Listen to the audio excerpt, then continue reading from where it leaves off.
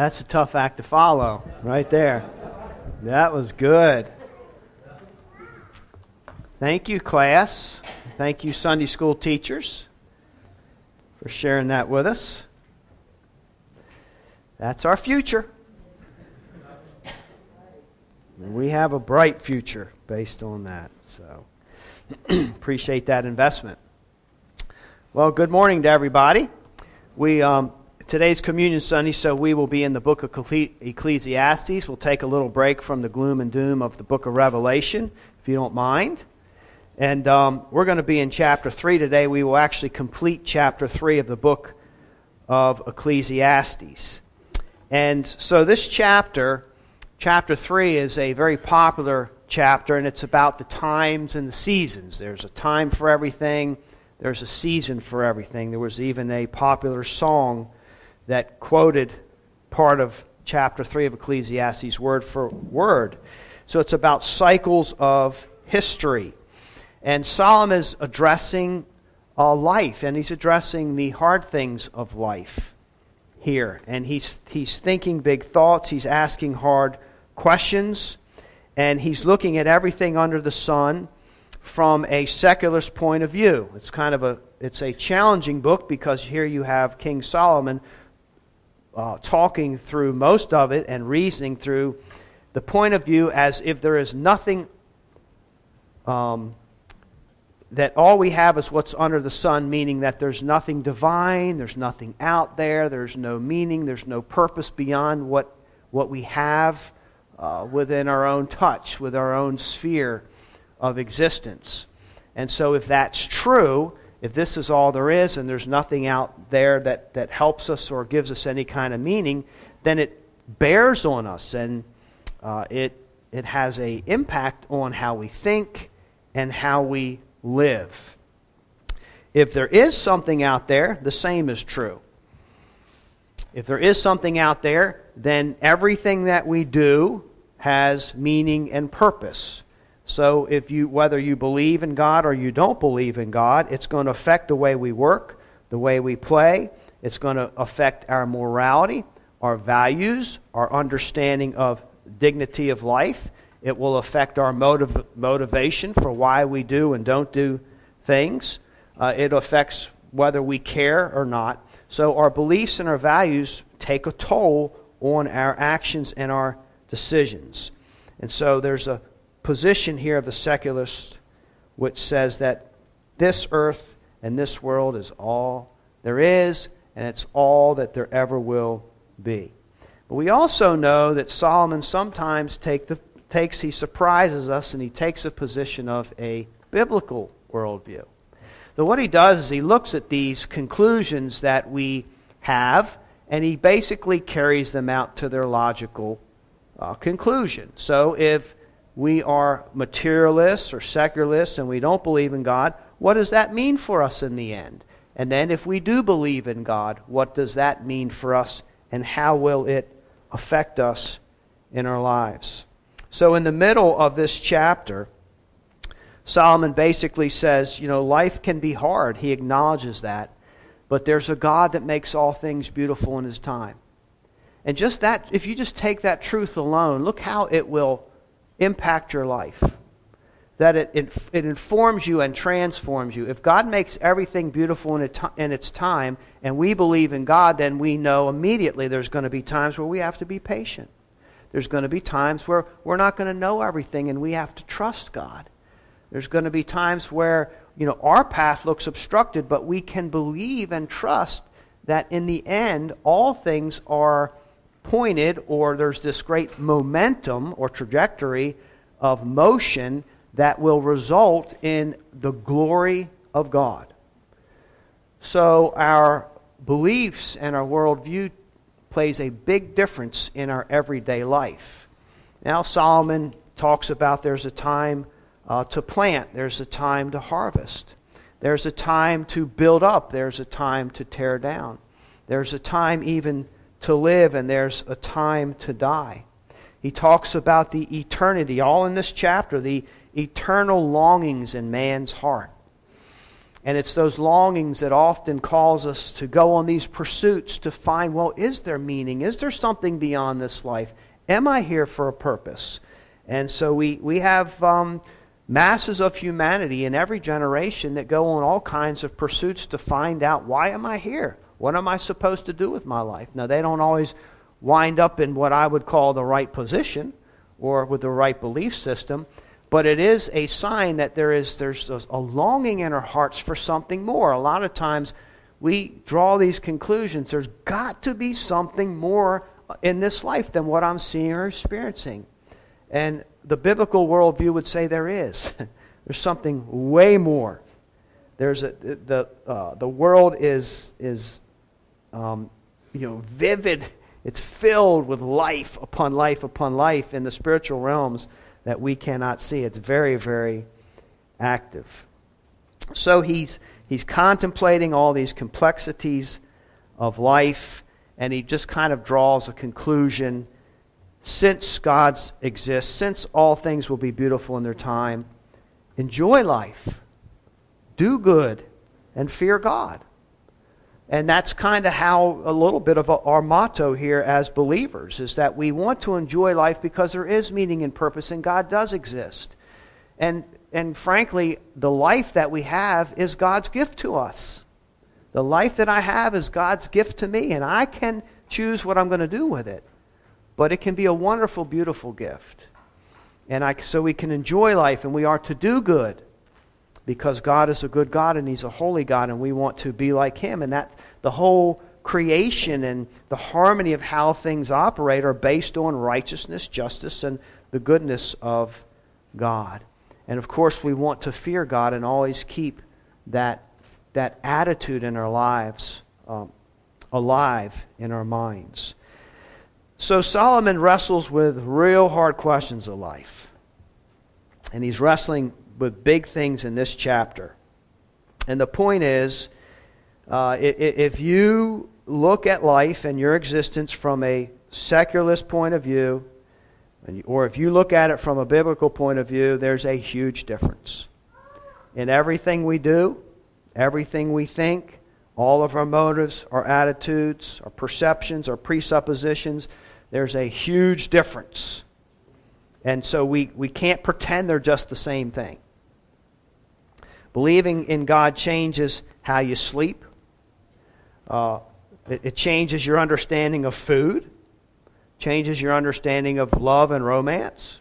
Changes your understanding of relationships. Changes your understanding of morality. Changes your understanding of evil. Changes your understanding of joys and hardships. Everything. Changes our understanding of human dignity. Changes our understanding of life and death. So that brings us to our text for today, because those are the things that he's going to examine for us, and that is the idea of human dignity as opposed to, are we just another form of animal? Are we just a higher form or the highest form of animal and beast? Or are we something special? And what about death? And what happens to man after he dies? So let's look at Ecclesiastes chapter 3. Verses 16 through 22. The first few verses are about justice. I'm going to read them, but we're not going to touch them this morning. We're going to catch those in the next chapter. They're very important, and we will come back to them, but not this morning. But I do want to read them because they're in our text. Moreover, I saw under the sun that in the place of justice even there was wickedness, and in the place of righteousness even there was wickedness. I said in my heart, God will judge the righteous and the wicked, for there is a time for every matter and for every work. Verse 18, I said in my heart with regard to the children of man, that God is testing them, that they may see that they themselves are but beasts. For what happens to the children of man, and what happens to the beasts, is the same. As one dies, so dies the other. They all have the same breath. And man has no advantage over the beasts, for all is vanity. All go to one place. All are from the dust, and to dust all return.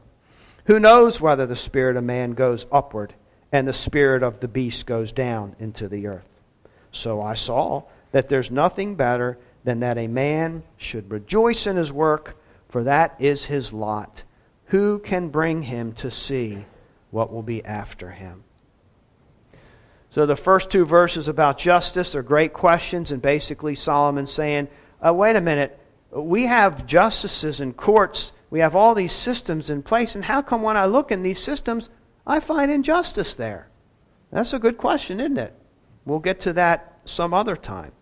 But in the verses at hand, Solomon, he's kind of thinking through about what he observes in life as he looks at beasts and he looks at man, and he's kind of comparing how they live and how they go about life. And he says, there's a sense in which we're just the same thing. I said in my heart with regard to the children of man that God's testing them, that they may see that they themselves are but beasts. It's an interesting word. That word tests means, it's the same word in the Hebrew that has to do with throwing the chaff up in the air. And so what settles is the grain. That's the real thing. That's what you want to keep. But the other stuff blows away that you don't want. And he's saying, I see that when man is tested, when he's tested to see if he's different from the animals, I see that really when he's cornered and gets in certain positions, he just acts exactly like the beasts do. So some men respond to things differently. You get into kind of the fight and flight, fight or flight instincts that we have. Some people, for whatever reason, seem to have gotten 2 doses of flight. Anything that happens, they're gone. Other people have 2 doses of fight. Doesn't matter what, they're going to fight you over everything. I prefer a mix. I want to get in there and get the cheap shot and then flight, then run, so I can get kind of the best of both worlds. But are we really the same? Is that the conclusion? Is that true? First, he says it's true because we share the same breath. For what happens to the children of man and what happens to the beast is the same. As one dies, so does the other. They all have the same breath, and man has no advantage over the beast, for all is vanity. Now, of course, he's speaking from a secular worldview here. There's no difference in man and beast. And it's true. We do share the same air. We breathe the same air. And the fact of the matter is, when we die and we're buried in the ground, our bodies, my body will, if you buried me right beside my dog at the same time, our bodies would, we shared the same air here, and our bodies would decompose in the same way. So in that sense, what advantage does man have over beast in the end? Now, Solomon lived in the 900 BCs, and evolution didn't come until the 19th century, so he didn't know about the opposable thumb argument, right? The opposable thumbs. See, that gives humans a great advantage because we can grip things, our thumbs in proportion to our fingers. When we got smart and began to study these things, now monkeys can swing a lot better than we can because they have the longer fingers, but we have shorter fingers with the thumbs, so our dexterity and the way we can manipulate and manage things gives us a tremendous advantage, not to mention our IQ and our ability to communicate and problem solve and plan and everything like that. That gives us a tremendous advantage over the beasts. But, the secularist world view might say, well, that doesn't really even count because we all end up in the same place anyway. What good does one person have an advantage over another? Animals have advantages over other animals, but what does it really get us? We share the same air, and then we share the same ground. We don't have any control over these things. Now, of course, we know scripturally that we are different. Again, the impact of what you believe makes such a big difference. Scripture teaches us that we have, as human beings, dignity because we are created in the image of God. That truth alone changes how we are to treat all of our fellow man. That truth alone, if lived out in purity, would change the face and the scope of the world, and the paper and the news reporters would need to look for different jobs if all they're going to do is report bad news. Because if we treated one another like this, with this kind of respect and dignity, if we really believed it, then it would change the face of the earth. But he's thinking these things through, and we need to think these things through. And that kind of thinking about, well, is there any difference between man and beast, leads him to a really deep theological question, or really an existential question, and that is, well, what happens to man after he dies anyway? We don't really know. Does he go down like the animals, or does he go up? Do we know these kind of things? Verse 20, all go to one place. They just go into the ground, dust to dust. All return. Is he right? Well, he's right in the sense that we do return to the dust. And that's in Scripture too. We are buried in the ground. Ashes to ashes, dust to dust. All flesh goes to the same place. There's nothing really spiritual about that. But then he poses another question. Who knows whether the spirit of man goes upward and the spirit of the beast goes down into the earth? Now he's talking about spiritual matters, not just material matters. He's contemplating, if there's a spirit of man, is there a spirit of man? And if there is, what becomes of it after he dies? Is it like the beasts? Or does he ascend to a place that is above the sun? Verse 22, I saw that there's nothing better than that a man should rejoice in his work, for that is his lot. Who can bring him to see what will be after him? So he's saying we can't know, so we just make the best of it. But can we know? Can we know what happens to man after he dies? This is an ancient question. It's a question that we will all answer or ask, or we should all ask. And basically, what happens to a man after he dies? The truth of the matter is, if we knew the answer to that question, that's another one of those truths or knowledge that would change the way we live very, very radically, just simply put. In fact, there's a new series out, I saw it advertised recently, called Surviving Death. I think it's on Netflix. I haven't watched the series. I don't really know anything about it, but because I happened to be preaching on this today and I saw the advertisement yesterday, I watched a preview, and it looks like it's a lot of testimonies of people's contemplations about there has to be life after death. There's got to be something out there, and it's based on mostly experiences, and it seemed like it was leaning towards reincarnation. I didn't watch it. I don't know anything about it. But just in a 1-minute preview, you could see this growing frustration, because there are people who are saying, yes, there is life after death, and then there are other people who are saying, if we could just prove it, but we can't prove it because it's out of the realm of science, and how do you prove your experience? And there's this terrible frustration and this angst that it can create. It'd be nice to know for sure, but can we know for sure? Well, can we know for sure? How has man answered this very, very important question through the ages? Let me give us just 3 options that are out there. There are more, but these are probably, I think, the most popular. The first way that some groups might answer this question is they say, well, basically Solomon's right, it's annihilation. There's absolutely nothing that happens to man, just like the beast. He lives his life, and then when he dies, he absolutely ceases to exist. There is nothing about him that carries on after his moment of death. This life is all you get. It's all there is. And when you die, you die. Now, this is a popular option, but it's not. It's the least popular in the sense that the least amount of people in real life worldwide believe this. There's not that many people that ascribe to this. And another one that is more popular is the idea, some will say, well, yeah, there's life after death, and it's reincarnation. And you have the whole belief system tied into reincarnation. What happens is, according to this system of belief, is that you die, but then you come back to life in another form.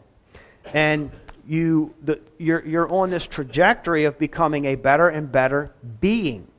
And so if you don't live a perfect life, when you die, you come back and you take on another flesh, because you're a spirit and you have to take on another form of, you have to be embodied, so you take on another body, and then you live that life again, hopefully with the idea of lots of trial and error, and that you will become a better and better person. You don't just get a second chance. You get a third chance and a fourth chance and 100 and 1,000 chances. You get as many chances as it takes for you to finally become this somewhat of a perfect existence in being. If you don't live a good life, you'll pay the price, because you will come back as something lesser. If you were a dirty, stinking rat in real life, you might come back as a dirty, stinking rat in your reincarnated life kind of thing. So we can be reincarnated down the chain, or we can be reincarnated up the chain of goodness there. The goal is to eventually reach nirvana, where you just you become one with the universe, and everything is absolutely impersonal. You're one with an impersonal pantheistic God that has no particular identity. This is very, very popular, of course, with Hindus and Buddhists. Now, here's another option, and this one you might be more familiar with, and I'm going to call it the weighted scale option, or the weighted scale on the Day of Judgment option. And Muslims believe in this, and this is a form of some Christian belief. Some Christians believe in a form of this. In fact, it was my belief before I was a Christian and thought I was a Christian. Before I was a Christian, thought I was a Christian. In my head, the way things worked is you have good and bad on a scale, and if I can just do enough good, God's going to let me in. Now, what changed that thinking for me was the truth of the gospel. When I realized how much of a sinner I really was, and I stood no chance of getting to heaven on my own, that had me crying out for mercy.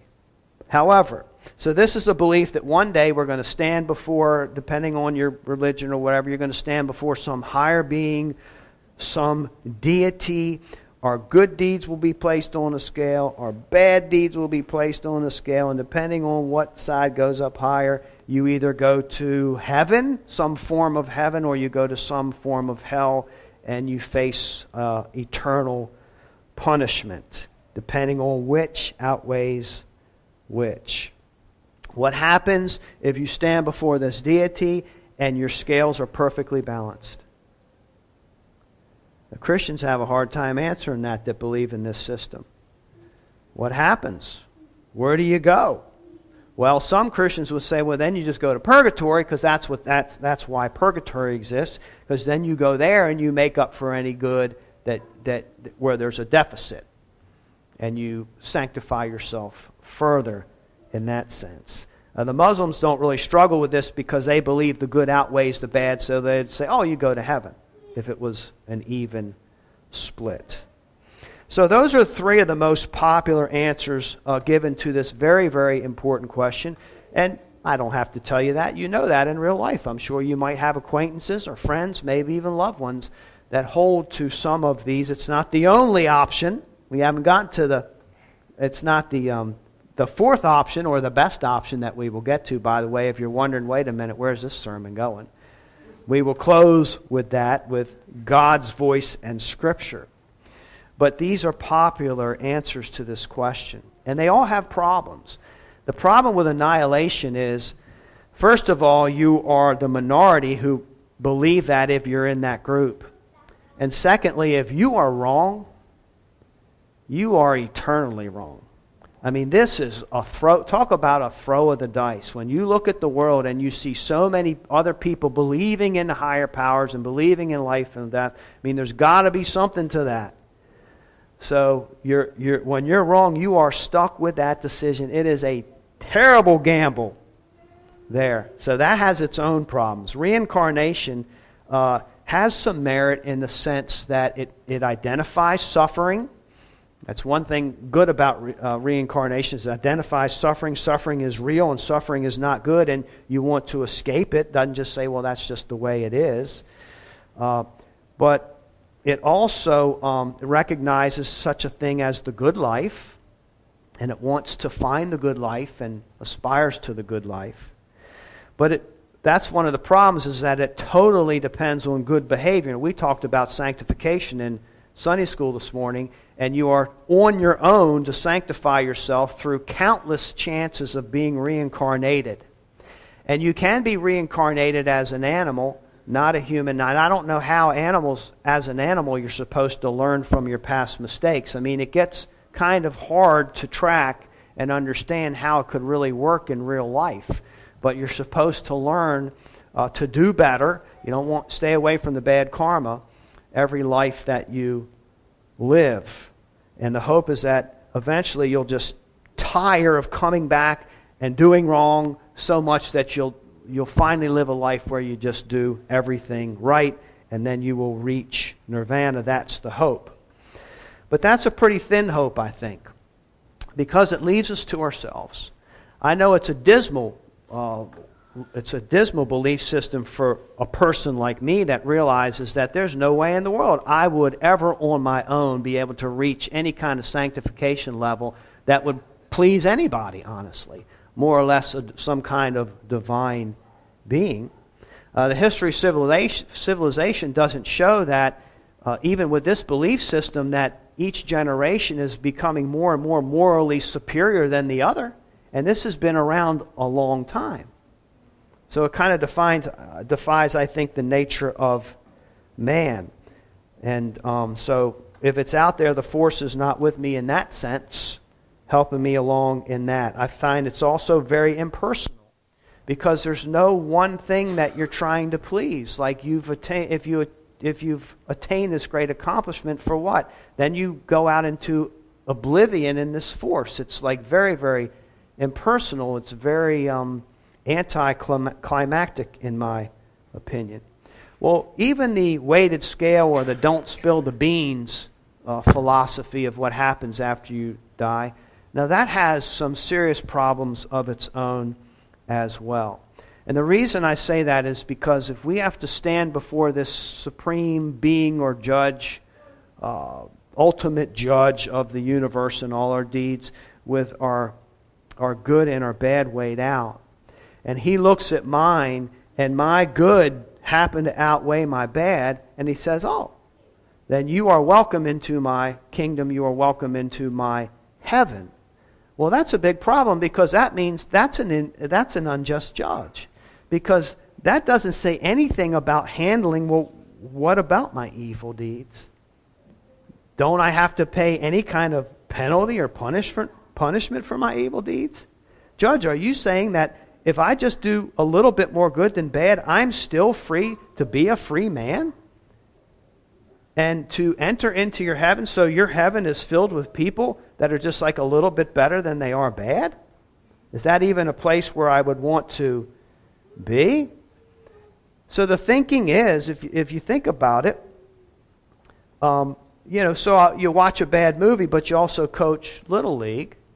You got a speeding ticket for 90, but most of the time you go the speed limit. That's an honorable thing to do. You stole candy at the store that you really wanted because you had a sweet tooth, but then you helped an old lady across the street. You lied to your parents, but then you told them the truth, so that kind of counterbalances things. You purposely ran over your neighbor's cat, but then you feed their dog when they're on vacation. So, that's pretty good. And it all equals out, right? It's like this system of how it works. You cheated on your taxes, but you also gave some charitable donations. Or you cheated on your first spouse, but on the second spouse you were loyal. So life just has a way of kind of leveling itself out. Is that how it works? Well, let's just think about it. If you get in trouble and you face a judge in a justice system of court, and you've committed a crime, do they take into account the good deeds that you've done, and therefore you're acquitted, based on the good. So the good outweighs the bad. So the judge says, yes, you were speeding, you perjured, you lied, you cheated, but I also see some things on your list that are quite admirable. You volunteered for some things, and so you're free to go. No penalty whatsoever. Now, if we had that kind of justice system, that judge probably wouldn't last very long in a small town, because that is not justice. People are not being punished for the crime or the penalty. Think about it in these terms. You kidnapped, tortured, raped, and murdered an innocent little girl, and you get caught red-handed, and you are absolutely guilty, and there's no doubt about it, and you go before the judge, and the judge says, that's a terrible thing you've done. It's a terrible thing you've done, but I see over here that you volunteered for the fire department. I see that you did Toys for Tots and Salvation Army, and you went on missions trips, and you attended church very regularly, and you've donated a lot of money to very needed people and cancer patients, and when I look at this, you're not a bad person, so you're free to go. Is that how it works in the end? Is that what happens to man when he dies? Well, see, when we break the law in any kind of justice system, it incurs a wrath. And the whole idea is that the penalty the crime has to be punished, or justice is not being done. If we just weigh things out and we don't justly pay the crime, then where's the fairness or the justice in any of that? So it really only works if you have a crooked judge, one that is not righteous, one that is not holy. Not to mention the fact that while you're in this life, you never get to see the scoreboard. How do you ever know how you're really, really doing, other than in your own mind, maybe what people are telling you? But if you're going to face this judge and he doesn't show you the scoreboard until you're dead, that's pretty risky too, isn't it? So what happens when we die? And I close with this. And we're going to look at a lot. I'm just going to fly through some scripture because God has revealed to us. God reveals things to us through special revelation. He reveals things to us through general revelation. He reveals things to us through the incarnation of His Son, who is the Word and lived the Word out. What happens when we die? Well, let's look what God has to say about it, and then we can decide what kind of system that we would put the eternal care of our souls into. Romans 3:23, for all have sinned and fallen short of the glory of God. Isaiah 53:6, we all like sheep have gone astray. Each of us has gone to our own way. Romans 6:23, the wages of sin is death. Hebrews 9:27, just as it is destined for man to die once, and after that to face judgment. And so according to God, all humanity has sinned. All have committed crimes that are punishable, and all will stand before Him as the ultimate judge.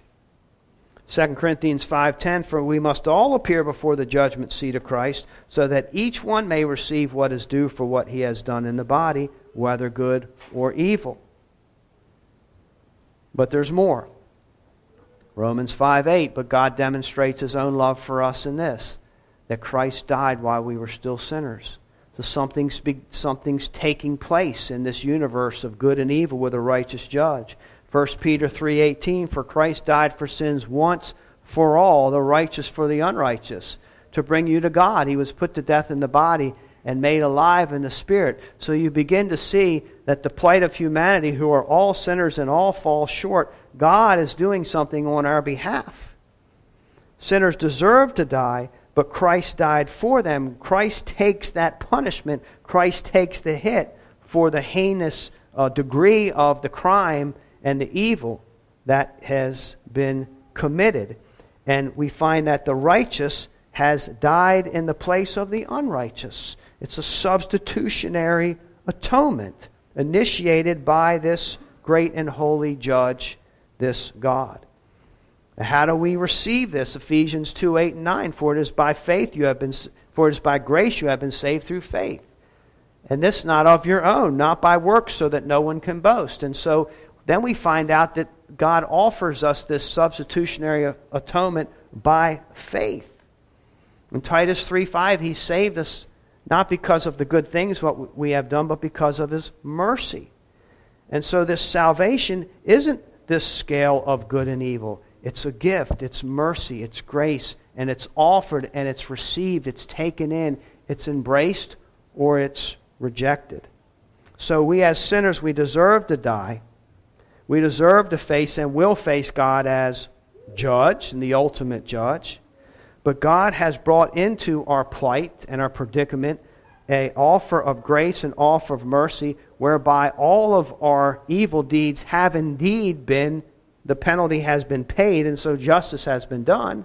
And also we can obtain righteousness, that's a perfect righteousness, from Christ, who did no evil, committed no crime, broke no law.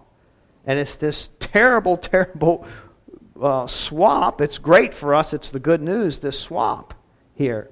It's God gets the raw end of the deal, if you want to look at it that way, because He takes our punishment, but He gives us Christ's righteousness. There's no fairness about it. It's not about works and deeds. It's about grace. It's about faith. John 1, 12 through 13, yet to all who receive Him, to those who believe in His name, He gave the right to become children of God. Now you can even be in the family of God, not just forgiven, but be a family member. And 1 Thessalonians 4, 13 through 14, but we do not want you to be uninformed, brothers, about those who are asleep, that you may not grieve as others do who have no hope. There's a difference in worldviews right there, right? For since we believe that Jesus died and rose again, even so, through Jesus, God will bring with Him those who have fallen asleep.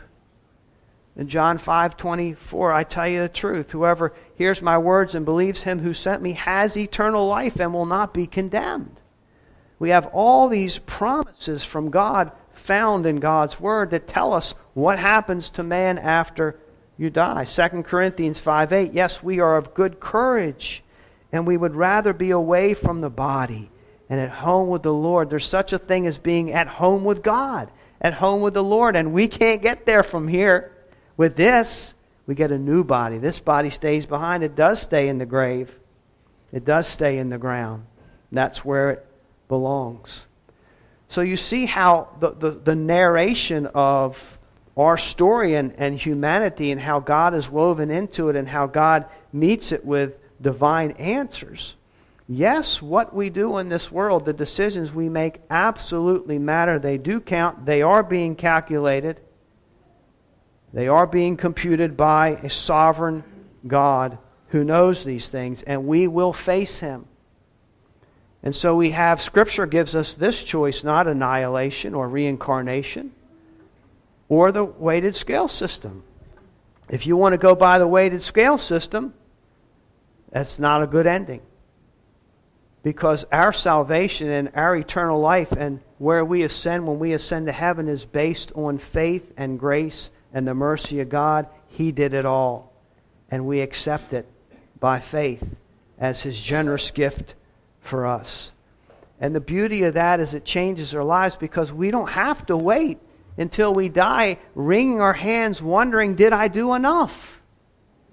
God is so gracious to give us the promise of eternal life in His Word. He says, you can know because when I save you, when I come into your life, you will be different. You will be different. I transform you. You are renewed. You once were dead and now you're alive. And your eyes will be open. Your brain will operate differently in that you'll have a different affection. You'll have a different sense of morality, a different purpose. Everything changes when God brings us alive to the things of the kingdom. So I guess if you look at it that way as we close, we do have some options. We can do nothing and not respond to the good news, the special revelation that God has given us, and face our Creator, knowing that we're guilty.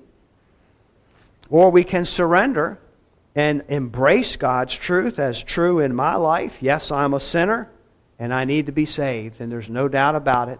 And we own up to it, and we ask for God's grace and mercy.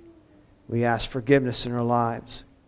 Those are the two main options, but there's another option for those. What do you say? Well, what if I've already made that decision? I've already surrendered my life, and I believe in Christ as my Lord and Savior. Well then, first thing we can do is wipe our brow, because that's what I did. When I embraced the good news, it's like, I escaped that because of what Christ did for me. But the other thing we can do is we can continually, as we were reminded by Noah this morning in our worship time, just rejoice. Just rejoice.